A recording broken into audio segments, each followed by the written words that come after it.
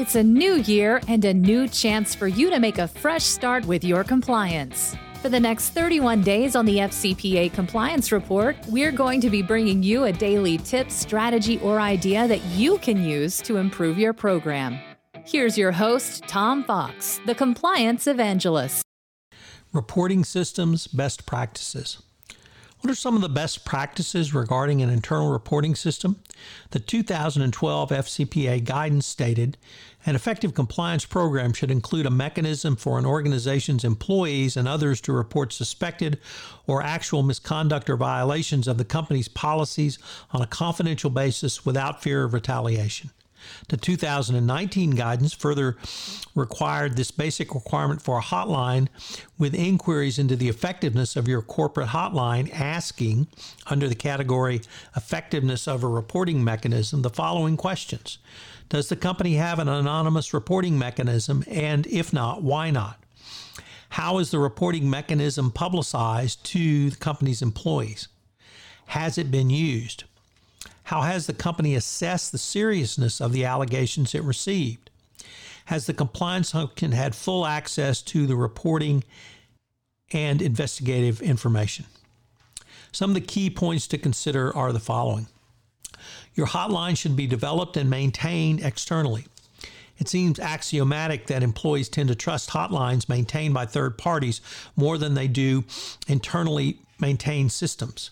Through the submitting of reports via an external hotline, there is a perceived extra layer of anonymity and impartiality compared to a system developed in-house. A third-party provider is also more likely to bring specialist expertise that is difficult to match within an organization. 2. The hotline supports the collection of detailed information. As with almost everything, information is power. If a CCO can gather and record information throughout the complaint life cycle, the company will have greater insight into the situation and can protect itself more effectively from accusations of negligence or wrongdoing. A hotline reporting system should provide consolidated real-time access to data across all departments and locations, plus analytic capabilities that allow you to uncover trends and spot hotspots. All reporting materials should be consolidated in a comprehensive, chronological, organized file so a CEO can monitor ongoing progress and make better informed decisions. 3. Your hotline must meet your company's data retention policies. Retaining data in a manner consistent with your internal data retention policies is important. A hotline should offer a secure, accessible report retention database, or you may be faced with making arrangements for transmitting and storing older reports to a permanent storage location. 4. The hotline should be designed to inspire employee confidence.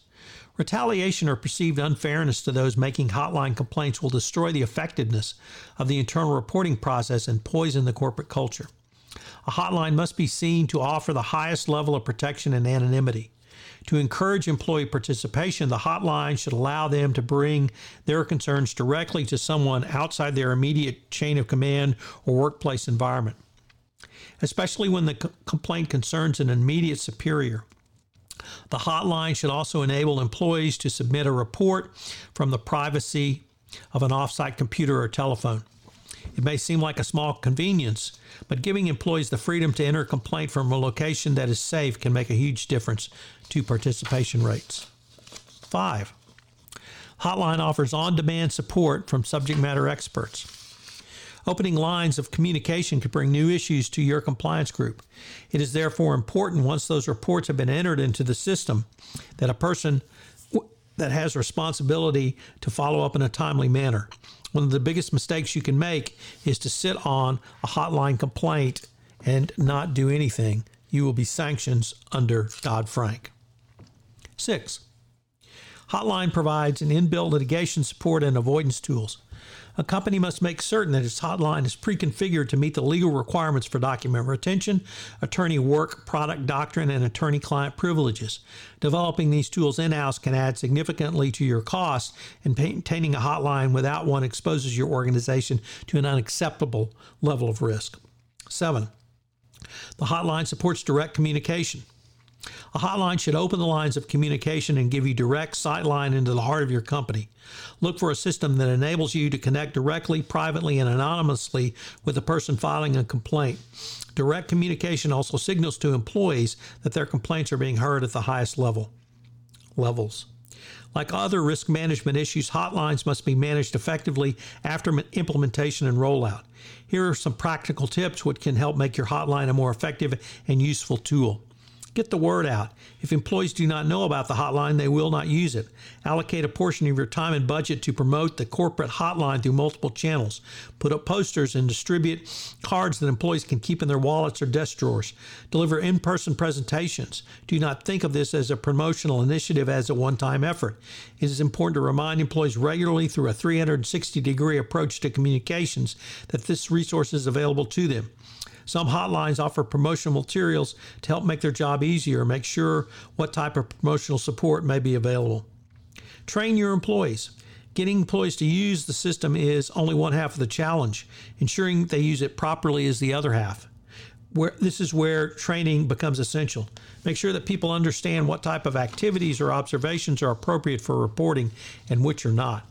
HR and compliance staff need to be trained to understand how hotlines impact their day-to-day culture. Look at the data.